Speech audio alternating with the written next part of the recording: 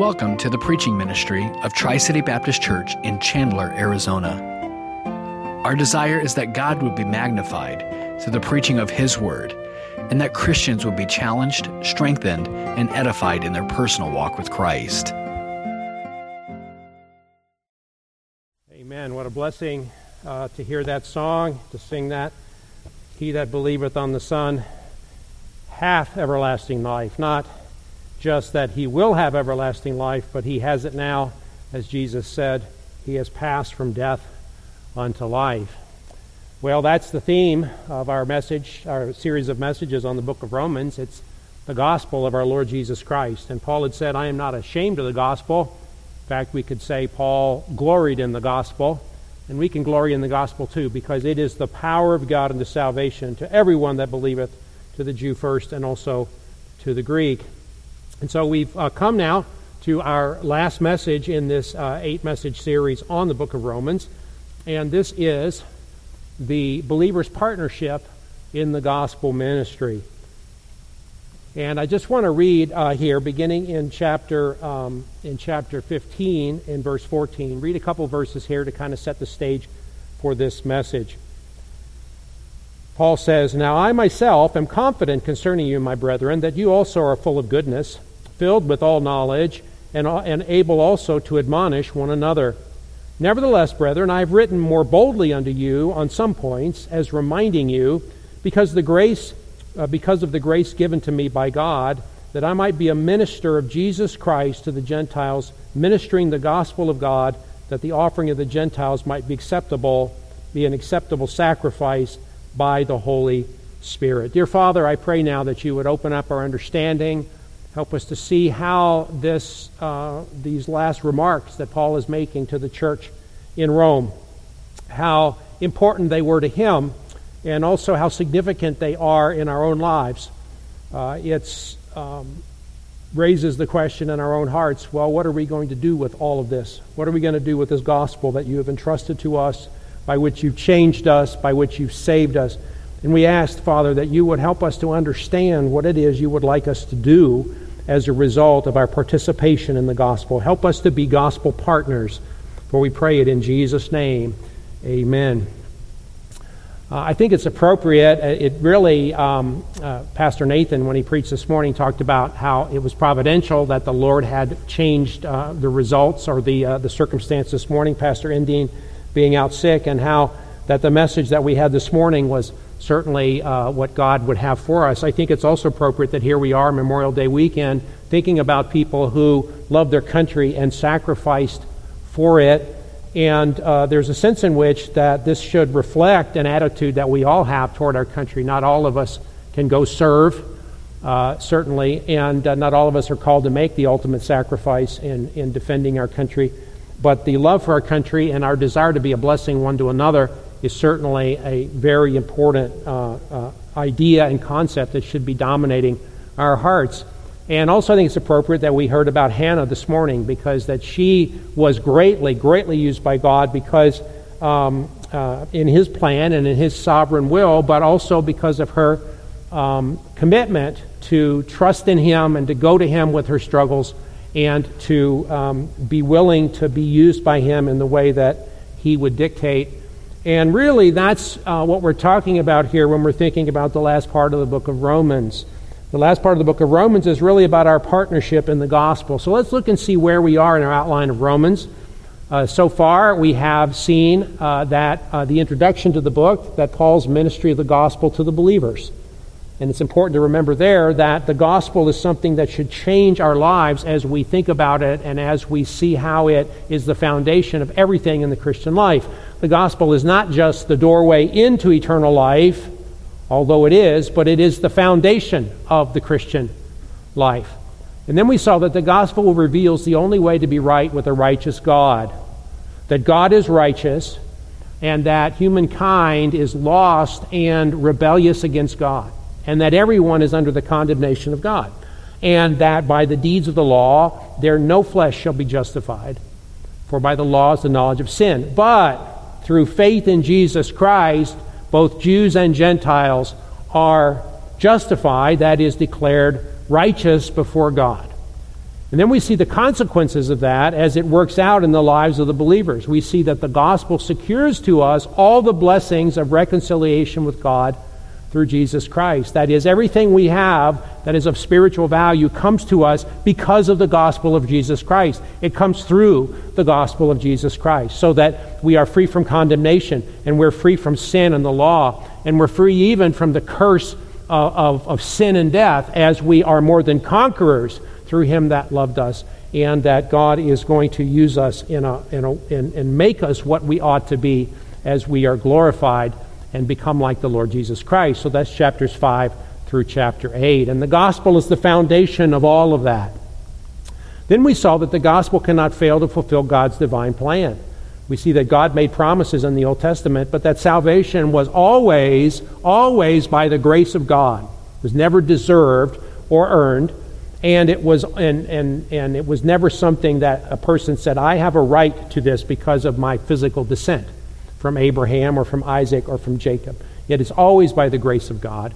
And yet we also see that salvation has always been through faith, through trusting in the Lord. And of course, that's only appropriate. Paul makes it very clear that it is through faith that it might be by grace. In other words, the only proper way to respond to a promise is believe it. And the only proper way to respond to a gift is to receive it. And so there is no contradiction between grace and faith, although sometimes there's a constructive tension that causes problems in different theological systems. But in reality, there is no contradiction between the idea that God promises salvation, and it is purely by his grace, and yet also that it is received by trusting in him. And then, of course, the idea that it is all for the glory of God, because God is using all of this ultimately to manifest his great glory in the salvation of both Jews and Gentiles. And so that's chapters 9 through chapter 11. And then we have the gospel creates a Christian community that glorifies God. And Paul says, based on all that has gone before, I urge you, I encourage you, I beseech you or beg you that you would walk in a way that's appropriate. That is, that you would, by the mercies of God, that you would present your bodies a living sacrifice. Remember, we were already told in chapter 6 that we're dead to sin and alive to God in Jesus Christ, and therefore we're to present our bodies or yield our members as instruments of righteousness unto God. And so now Paul is saying, now this has to work out in practice. Now that you have this foundation, you have to build your Christian lives on this foundation. And it's not just an individual thing, it's a collective thing. You need to have a relationship and use your gifts in service and in love for the building up of the community, for the building up of the household of faith. And that requires humble service. And then also you need to have a testimony in the world whereby we walk differently. We don't walk as in the night, we walk as in the day. And it also means that we handle differences among ourselves in a way that is a model to the world of love for God and love for our fellow Christians. And so all of that then we find as a result of that, God is glorified as he is creating this community out of people from all over the world in different walks of life and different circumstances. And so that the gospel creates this community, and our response to the gospel message and how we live is essential for the testimony of the gospel of Jesus Christ. And now we come to the conclusion of the letter, and this is, I believe, Paul's partnership with the believers in the gospel. The key issue here is that we're all part of the gospel work. Now it is true, we saw a little bit of that in chapters 12 through the first part of chapter 15, where we are to live out the gospel. But now Paul is more specifically dealing with the issue of being ministers of the gospel. He is a minister of the gospel. He is an apostle to the Gentiles, but he's not just doing this in a Lone Ranger kind of a way. He has those folks that are helping him, and he is enlisting, as it were, the Roman Christians as part of that whole process. God wants us not only to live out the gospel, but he also wants us to be able to spread the gospel and to work together doing that. We're partners in the Great Commission. And so I think sometimes there's a problem in our lives individually and even collectively. We tend to think of the gospel primarily about in terms of what it has done for us and what it is doing in us. And whereas that certainly is correct, there is really something more to it. Because although what God has done for us is the foundation of our Christian life, and we've seen that throughout the book of Romans, what God has done for us in Jesus Christ is the foundation of everything we are and everything we do. Nevertheless, God is also concerned about what he is going to do for others through us. See, you're not saved just for you, right? You're saved in part for the impact it will have on other people. And that's always been the case. Whenever God chooses a people, an individual or a group or a nation, whenever he chooses someone in the Bible for blessing, he does it in order for them to be a channel for blessing to others. And so that's what we're going to see here as Paul is appealing to the Roman believers to be an essential part of the expansion of the gospel. So what should be our response? Well, we must see ourselves as active partners in the Great Commission. We are active partners in the Great Commission. Now, so as you see your outline for this evening, we see that the first point is that if we're to participate effectively in the Great Commission, we need to be instructed by those that God has given to us. And that's chapter 15, verses 14 through 21. Now, so what are we dealing with there? Well, go ahead. You're going to have to I've got some of the verses up here, but you're going to want to have to turn as well. So go ahead and turn to Romans. I want you to kind of get a feel for how the rest of this chapter, these two chapters, work out. Because there are a lot of different kinds of things here. There are greetings here, right? He's concluded his doctrinal exposition and his practical exhortations. Now he concludes the letter by informing the believers in Rome of his ministry plans. So Paul is telling them what his ministry plans are so they can be prepared to help him with action and prayer. He also commends to them faithful fellow workers and warns them of false teachers. Finally, he blesses them in words that sum up his teaching concerning the gospel of God. Now, this is kind of disparate material. And we have a tendency to feel like, well, this kind of thing is just a lot of different kinds of things kind of there at the end. Like, you're writing a letter to somebody and you get through the main business of the letter, and then it's sort of like, okay, now let me just kind of, I'll give greetings to my family members, and then and don't forget about this. And there has this, sometimes we have this feeling that it's kind of miscellaneous, but I do think that throughout this whole part is this concept of partnership that is so essential for us as we are serving the Lord. So if we're to participate effectively, we need to be instructed. So if you go here to 15:14, we see that we need to remember that we are never too mature to need reminding and clarifying of the truths of the gospel. And let me back up here. If you go here and remember what we read, the verses that we read here at the beginning of the message, Paul says, "Now I myself am confident concerning you, my brethren, that you are full of goodness, filled with all knowledge, and able also to admonish one another."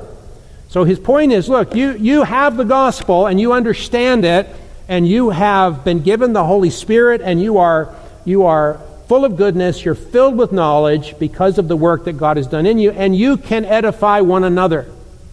You can help one another come to a right understanding or have a right mindset about things.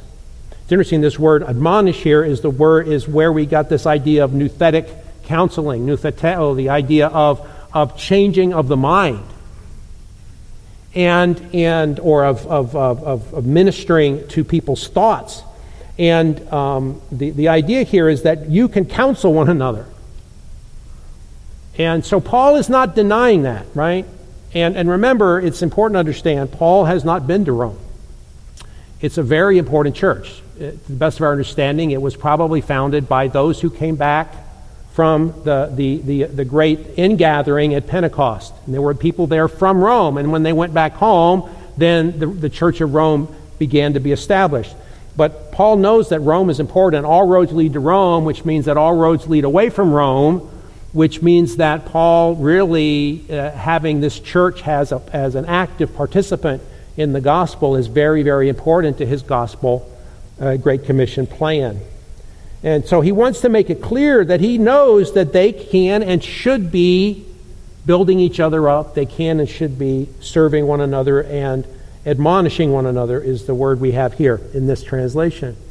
But he says, nevertheless, see, and it's the nevertheless here that I want to focus on. Nevertheless, even though you are mature, even though you are filled with knowledge, and you are full of goodness, nevertheless, brethren, I have written more boldly to you on some points, as reminding you because of the grace given to me by God, that I might be a minister of Jesus Christ to the Gentiles. Now, the point simply is this: you're never too mature to have someone remind you of the truth.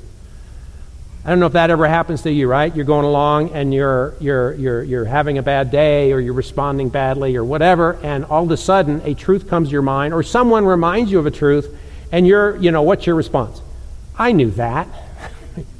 Right? And you're not saying it to them because you're fussing at them, you're fussing at yourself, because it's like, how did I forget that, right? It's like brain lock, right? I just had brain lock, and we're all subject to that. And we need people to remind us of these truths.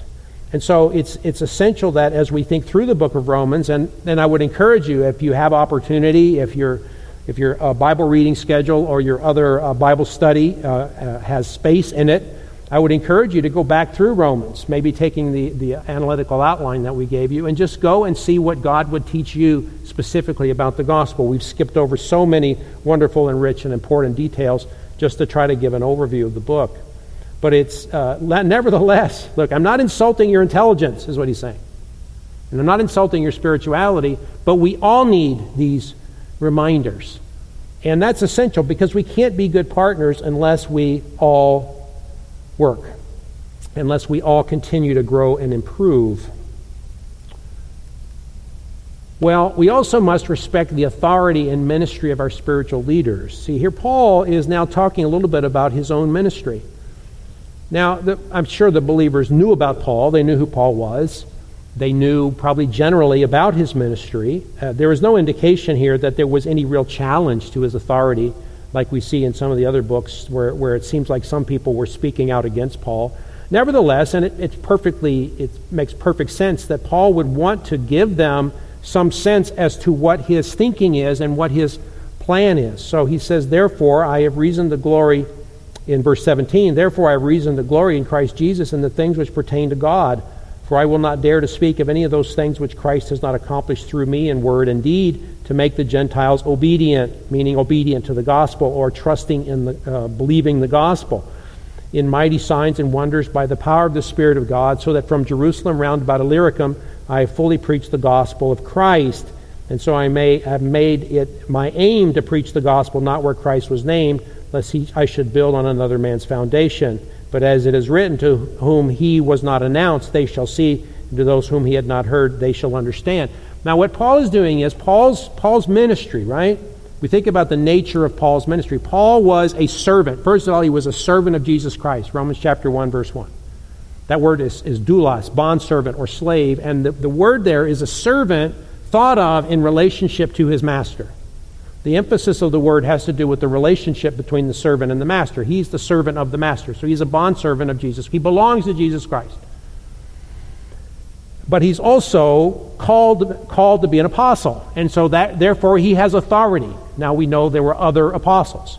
And those apostles did different things. Peter was called the apostle to the Jews, and Paul was called an apostle to the Gentiles. Now that didn't mean that Paul only preached to Gentiles. He would go to the synagogue first.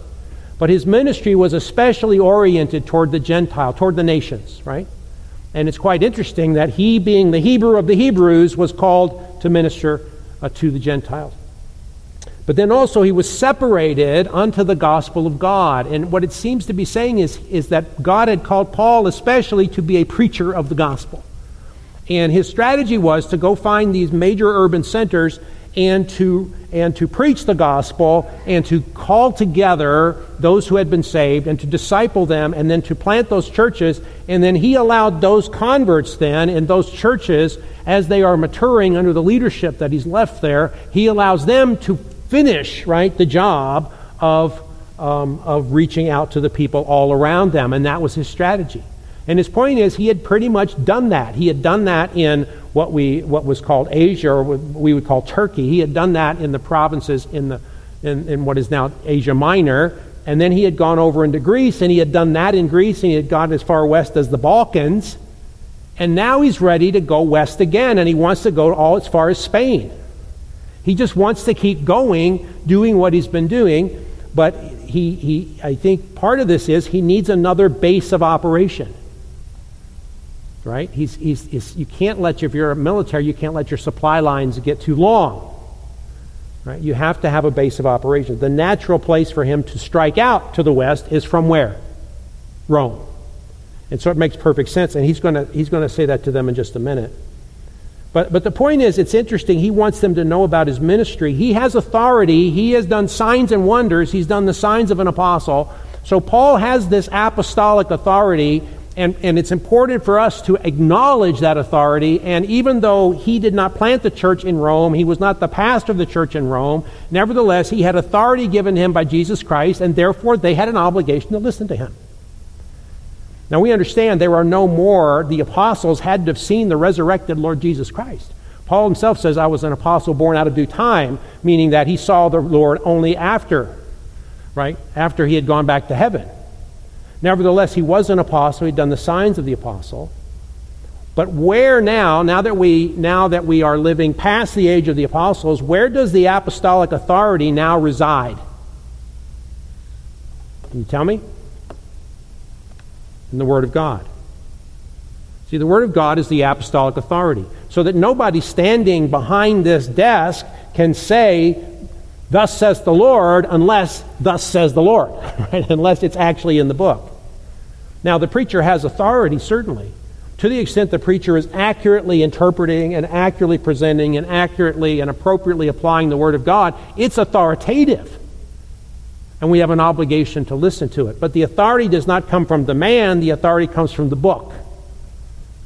And that's a great thing. And I think it's wonderful. We have this practice of bringing our Bibles to church. Praise the Lord for that. Now, it's great to be able to put the verses up on the screen because that can help us go faster, and there's nothing wrong with that, right? I think it's a wonderful, wonderful convenience for us. But we should never get to the place where we forget that the authority resides in the Word, in the book. And there's a sense in which by having your Bible open and looking at it, that's a testimony that you acknowledge what I also acknowledge, that is, the authority does not come from me, it comes from the Word of God. And that's true of anybody that stands in this pulpit and preaches.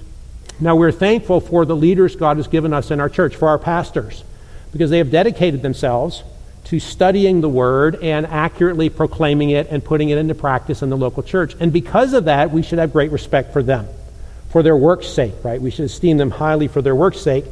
And you would expect them, right, having studied the Word as their full-time job, right, you would expect them to then have a greater understanding of the Scripture than I might have just studying it as I'm able. But that doesn't mean that any person is infallible. And I know I'm preaching to the choir with regard to that, but it's extremely important. Paul had authority, and we need to acknowledge the authority of the Word, and then we also need to have great respect for the ministry of those who are serving. It was important for Paul that the Romans understood what he was doing and why he was doing it. And it's essential for us also to understand what the church is, what this church is, and what other churches are, and what they're doing to serve the Lord in the Great Commission. But the second main point we need to see here in these texts is we need to understand that if we are to participate effectively in the Great Commission, we must assist God's servants. It's not enough just to say, okay, I will listen to you. Right? My former pastor used to say, there are 2 votes taken in every church on projects. There is the vote in the business meeting, and then there's the vote when the offering plate is passed. Right? Now, which vote's more important? See, because it's possible, right? You can say, okay, we trust our leadership. We trust our pastor. We trust our pastors. We trust our leaders. We trust those who have responsibility, and it's a good thing to be able to have trust in your leaders. But the idea is, okay, well, if the pastor wants to do that, good for him. You see the problem with that, though, right? Because it's not the pastor's project, right? The Great Commission is not the pastor's commission. Right? He has no more obligation to fulfill the Great Commission than any Christian does. He is be an exemplary Christian in terms of evangelism and other areas of Christian life, but his main job is to equip us to do the work of the ministry. And so it's essential that we have this sense that we are part of what God is doing and that we're to assist God's servant. Now, there are 2 aspects in which Paul emphasizes this. This is you see in 15:22 through 23. So if you want to go ahead and turn there, I'm through 33, I'm sorry. If you want to go ahead and turn there and see, now Paul's planning to visit Rome. The first thing is he encourages them really, by the way, he mentions their ability to help him with practical support and encouragement. That's 15:22 through 29. Notice what he says here in verse 23. But now, no longer having a place in these parts. Remember, he said he had fully preached the gospel throughout that region, and he'd already done pretty much everything that he felt like God wanted him to do in that region, and now it's up to the believers to continue to fulfill the Great Commission there. Now he wants to go west. So he says, I have no longer any place in these parts. There's no more room for the kind of ministry I am thinking about doing, and I have a great desire these many years to come to you.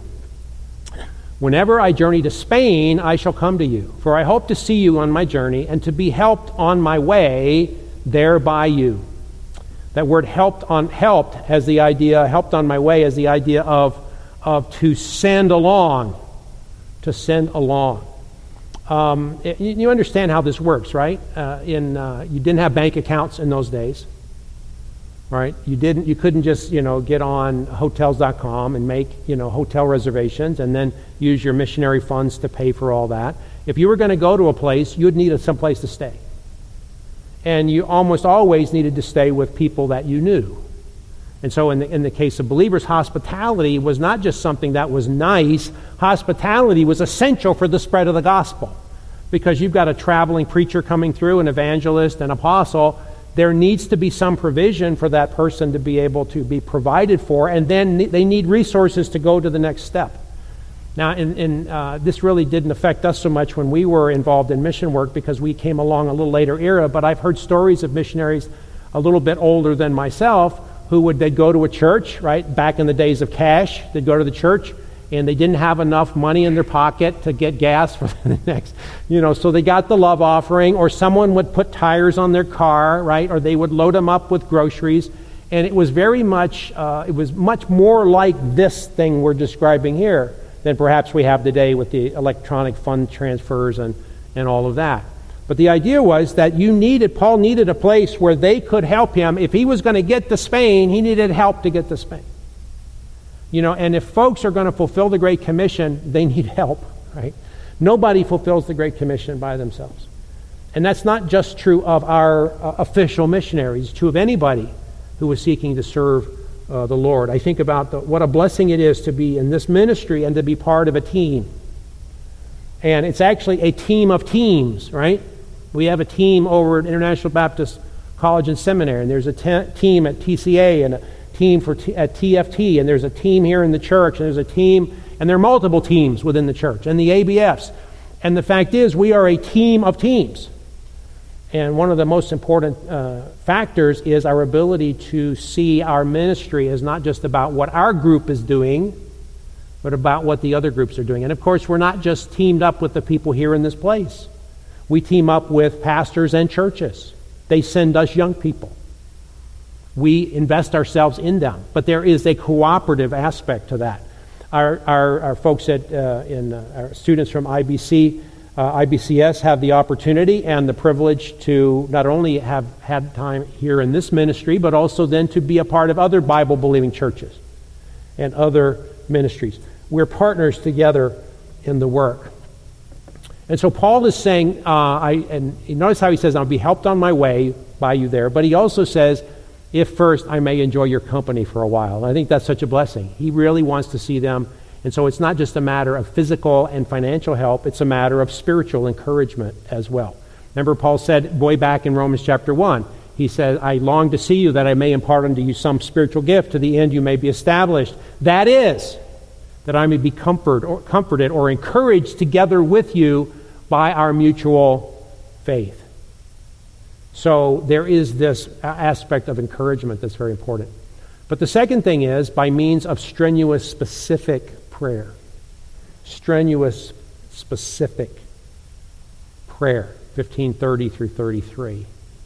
Now look at what he says here beginning in verse 30.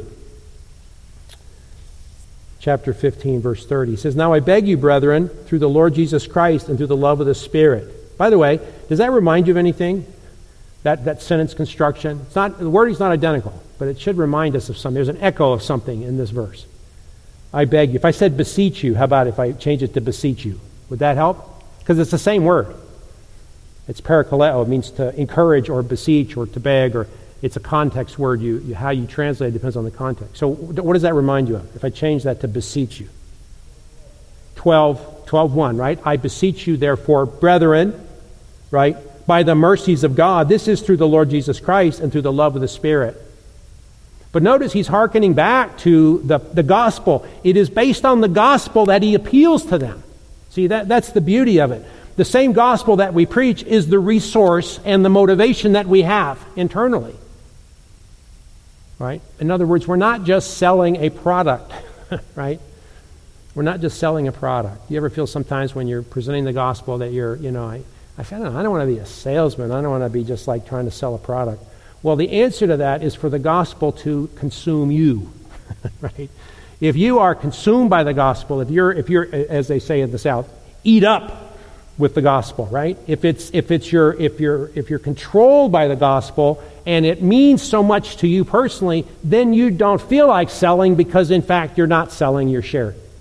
You're proclaiming what is true and you know it to be true and you have a conviction, a convincing winsomeness when you present the gospel. And so Paul says, I beg you, right? I beg you, brethren, through the Lord Jesus Christ and through the love of the Spirit, that you strive together with me in prayers for me, that you agonize together with me. That was a word that was used to refer to an athletic competition, right? I mean, it's hard work.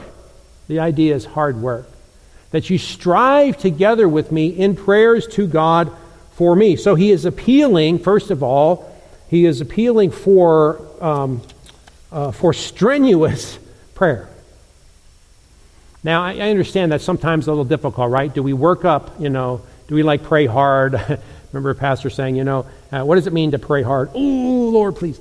Well, it's not something that you work up, but aren't there times when you have been genuinely burdened by something and God just really grabs your heart and you're saying, oh God, please give me this.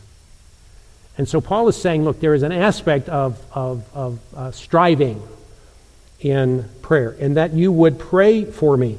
But it wasn't just that you would pray earnestly for me.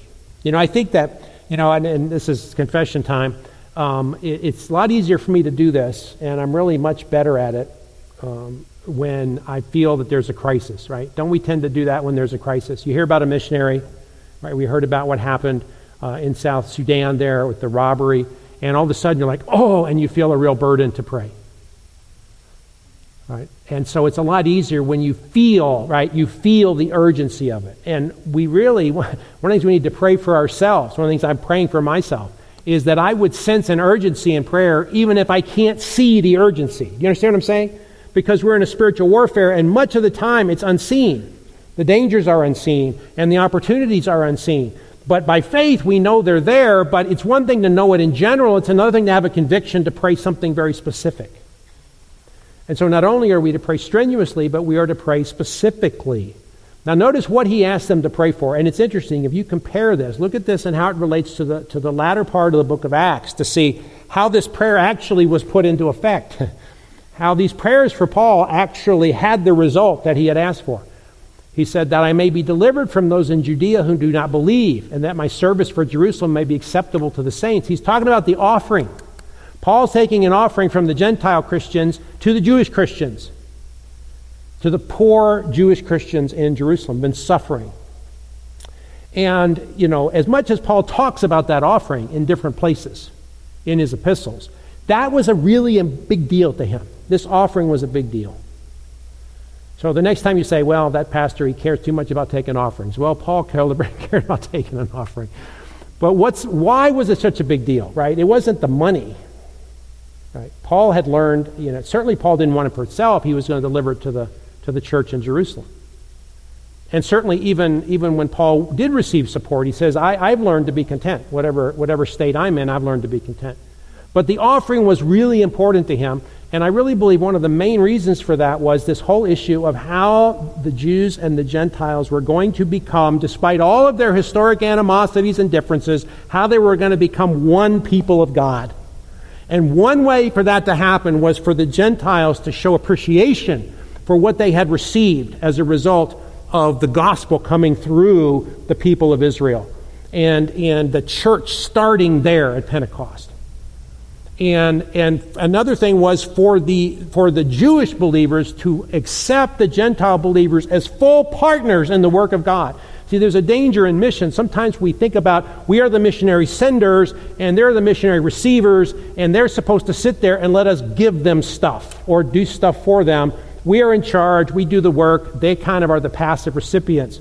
And one huge problem on the mission field is the sometimes reluctance and even inability sometimes to turn work over to leadership on the field because we just feel like maybe they're just not ready. And Paul, I really believe, wanted the Jewish Christians in Jerusalem to have an understanding that these Gentile believers were full-fledged Christians. They weren't sort of second-string Christians. And so putting all that together, right? Putting all that together, it makes perfect sense for him to talk about this in the book of Romans, because Romans, he talks about this issue of the Jewish believers and the Gentile believers all being one in Christ, and that's really important theme in the entire book. So he wants the offering to be accepted. He also needs to be protected. He needs to get to Jerusalem. There people want to kill him. He had to change his plans a number of times because of the danger of people lying in wait to kill him. He has to get there. He has to deliver the offering, right? And then he wants to get back to them. He still wants to fulfill his mission, so he wants to get back to Rome so that then he can go on and fulfill his ministry. So he can bless the people in Rome, and also so that he can extend the gospel farther west. Now let's think about what happens in the latter part of the book of Acts. Paul does get to Jerusalem. He delivered the offering. By all indications, he was well received by the church in Jerusalem. So I think that we could infer that the offering was received as well. Then he's in the temple, right, and he is mobbed, and then he's arrested, right. His life is put in danger multiple times. He has to spend a couple of years waiting for himself to get some kind of a trial, and finally, just to save his life, he has to appeal to Caesar in Rome, and he ends up being shipped off to Rome. He's in a shipwreck. He almost dies. He gets bitten by a serpent, and God protects him from dying, and eventually he gets to Rome. Now let me ask you, do you think the prayers of the Romans had nothing to do with that? You think at least some of the Romans were praying? These are the very things he was asking them to pray for, wasn't he? That I would be protected in Judea from harm, that my offering would be acceptable, and that I would be able to come back to you with joy. And guess what? It was all fulfilled, even though when you read the story, it's like, I don't know if this is going to happen. Right? If you didn't know the ending, the thought that Paul's going to make it to Rome is an exercise in faith, isn't it? And we know he got there. And it was all expense paid by the Romans. And so here Paul is in Rome, and this prayer was answered. Now, how do we make that application? Well, I saw in the bulletin this morning we had our regularly, right? We have our missionary prayer requests, and there are specific requests in there, right? The Mendozas in Mexico.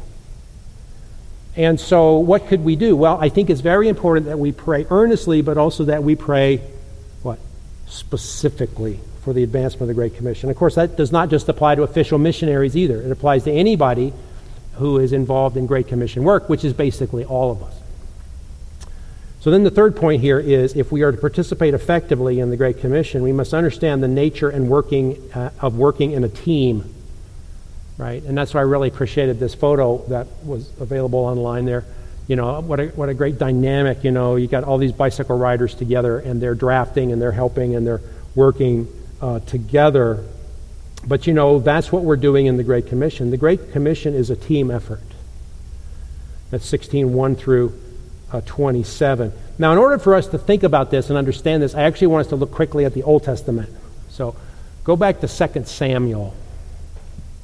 Now, you don't have to don't start there. This is David's mighty man, okay? And we're going to get there. But before we get there, I want you to look at a couple of passages first, okay? Really quickly. We're going to have to do this quickly. 1 Samuel 14:49 through 50. And you're going to look at this and say, what in the world does that have to do with any of this? And the answer is, it does. Trust me, okay? So 1 Samuel 14. Okay, remember, Samuel starts out during the time of the judges.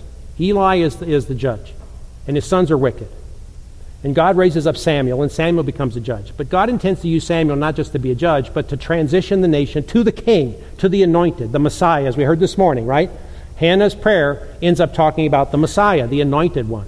And of course, the first application of that is the king. And so we see that happening. So a lot of what's going on in 1st and 2nd Samuel has to do with the kingship. So here we get to chapter 14, and Samuel has anointed Saul. Saul has had various wars, and the Spirit has come upon Saul. Saul's already had some failure, some success, and some failure, and some disobedience. But he has not been rejected by God yet from being king. That happens in chapter 15. And so it says here in 49 and 50 of chapter 14, it says, the sons of Saul were Jonathan, Jishui, and Malchishua, and the names of his 2 daughters were these: the name of the firstborn Merib, and the name of the younger Michal. The name of Saul's wife was Ahinoam, the daughter of Ahimaaz, and the name of the commander of his army was Abner, the son of Ner, Saul's uncle. Kish was the father of Saul, and Ner, the father of Abner, was the son of Abiel. Now, so that's a summary in a sense. It's saying, okay, here's who Saul is, here's who his family is, and then here's who the commander of his army is, okay? So he's sort of saying this is Saul's reign. He's sort of like a little thumbnail of Saul's ruling power. Okay, now, go to 2 Samuel 8, 15 through 18. Okay, Saul's rejected from being king. David is anointed king, but how in the world is David going to become king? Well, it was not an easy road. He kills Goliath, but then he's chased by Saul, and then eventually Saul is killed, and David becomes a leader and king in Hebron. But then we're not done yet, because David is not king over all of Israel. Finally, David wins the civil war, and he becomes king over all Israel. And so we see in chapter 8, and he's established in his reign, and he defeats the Philistines, and he defeats the Syrians and the enemies around, and he is established in his reign. And it says in verse 15 of chapter 8, so David reigned over all Israel, and David administered judgment and justice to all of his people. Joab the son of Zeruiah was over the army. Jehoshaphat the son of Elihud was the recorder. Zadok the son of Ahitub and Ahimelech the son of Abithiar were the priests. Seraiah was the scribe. Benaiah was the son of Jehoiada. Was over the Cherethites and the Pelethites, and David's sons were chief ministers. Okay, so we have a summary. Now David is established in his throne. Okay, chapter 8. But the story doesn't end there, because what happens? What happens in David's kingship? He sins. And he sins in such a great way that God publicly humiliates and also judges him. But does God throw him over or throw him off as he threw away Saul? Did he cast him away? No. What does he do? He restores him to the kingship. After civil war, much hardship, you have 2 Samuel 20, 23 through 26. So go there.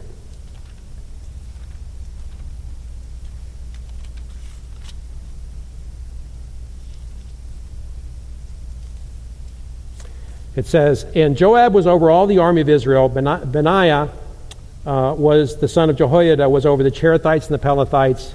Adoram was in charge of the revenue. Jehoshaphat, the son of Elihud, was recorder. Shiva was the scribe. Zadok and Abiathar were the priests.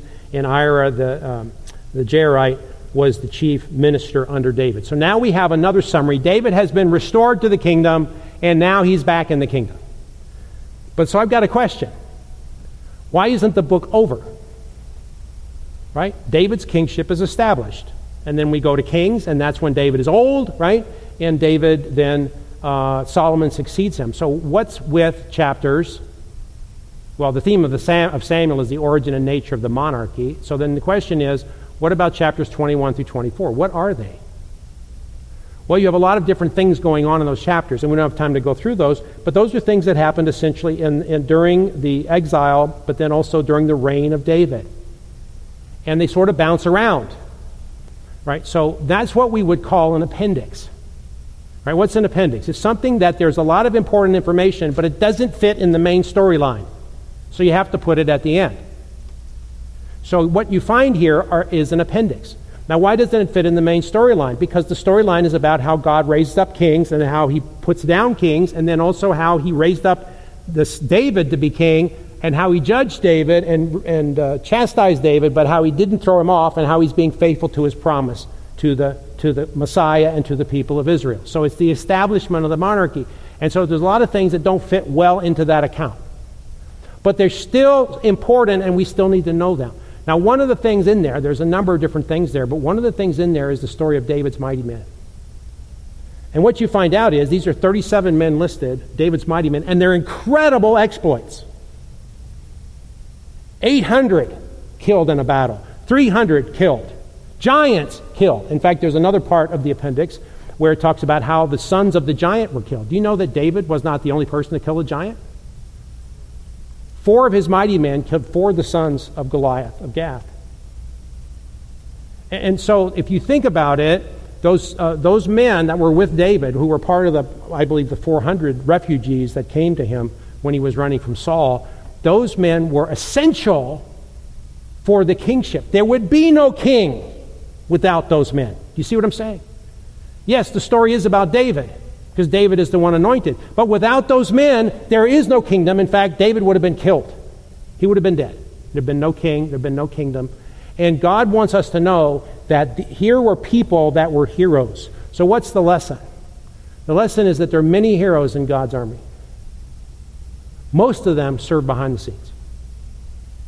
Most of them serve behind the scenes. Now, what does that have to do with Romans?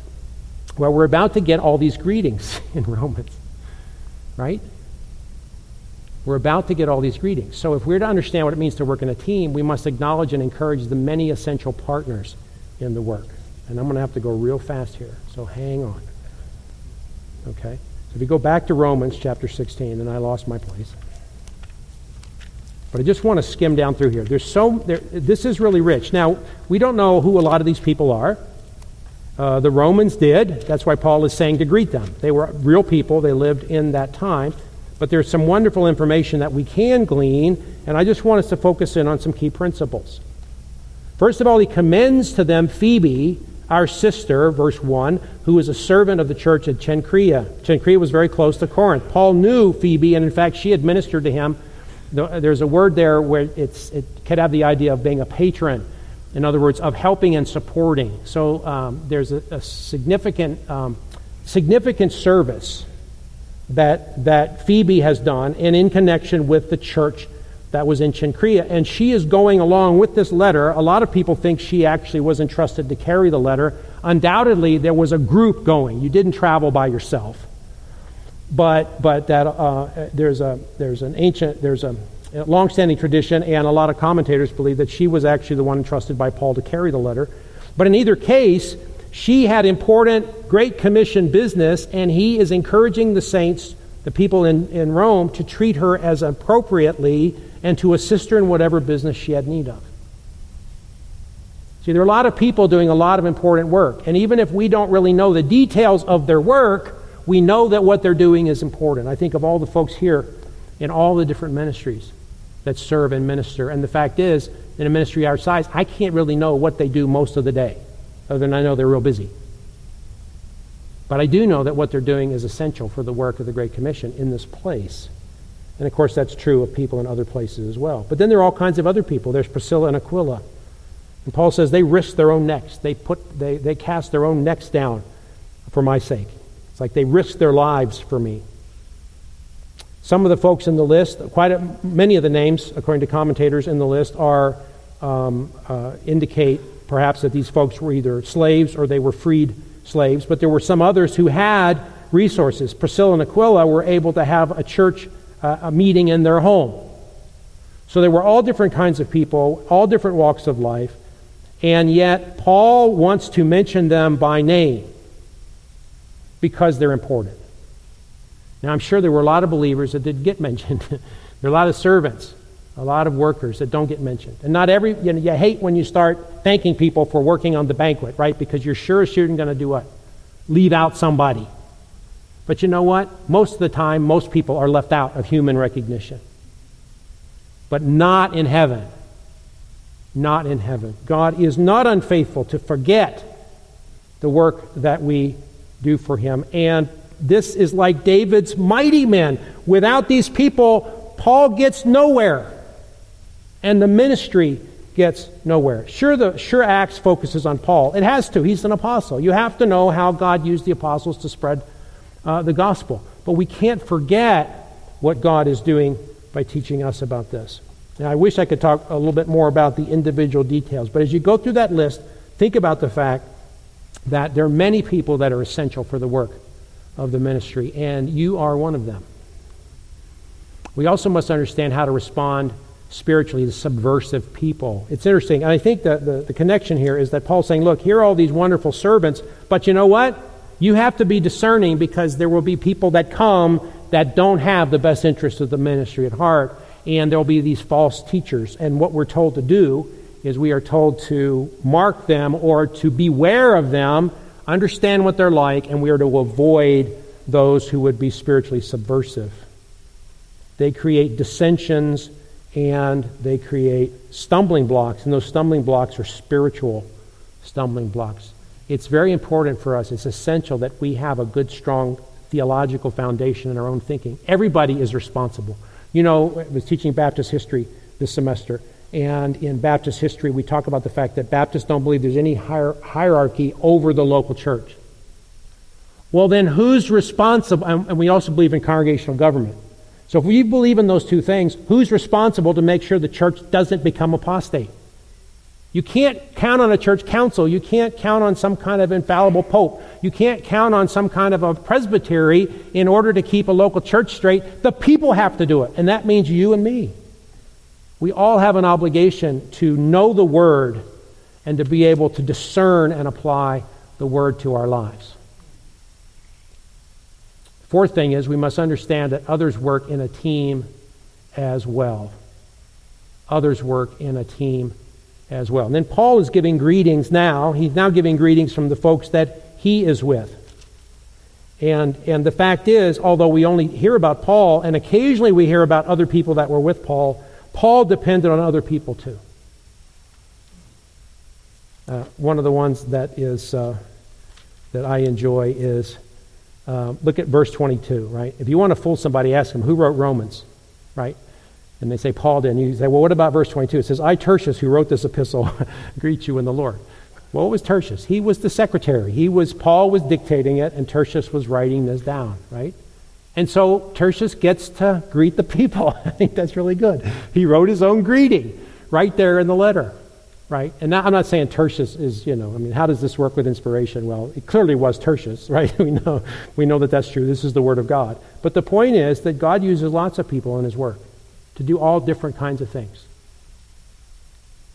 It's like, think of the benefit of the PowerPoint up on the screen, and what a blessing that is, right? To be able to see that.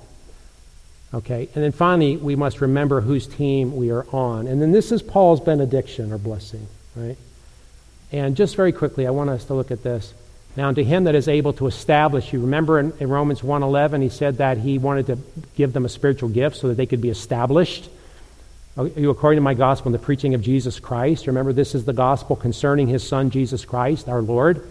According to the revelation of the mystery kept secret since the world began, but now made manifest by the prophetic scriptures, that was told before by His prophets in the Holy Scriptures. Right? Made known to all nations according to the command of the everlasting God for obedience to the faith. That is, the gospel is preached for the obedience of the faith among all nations. Chapter 5, verse 1.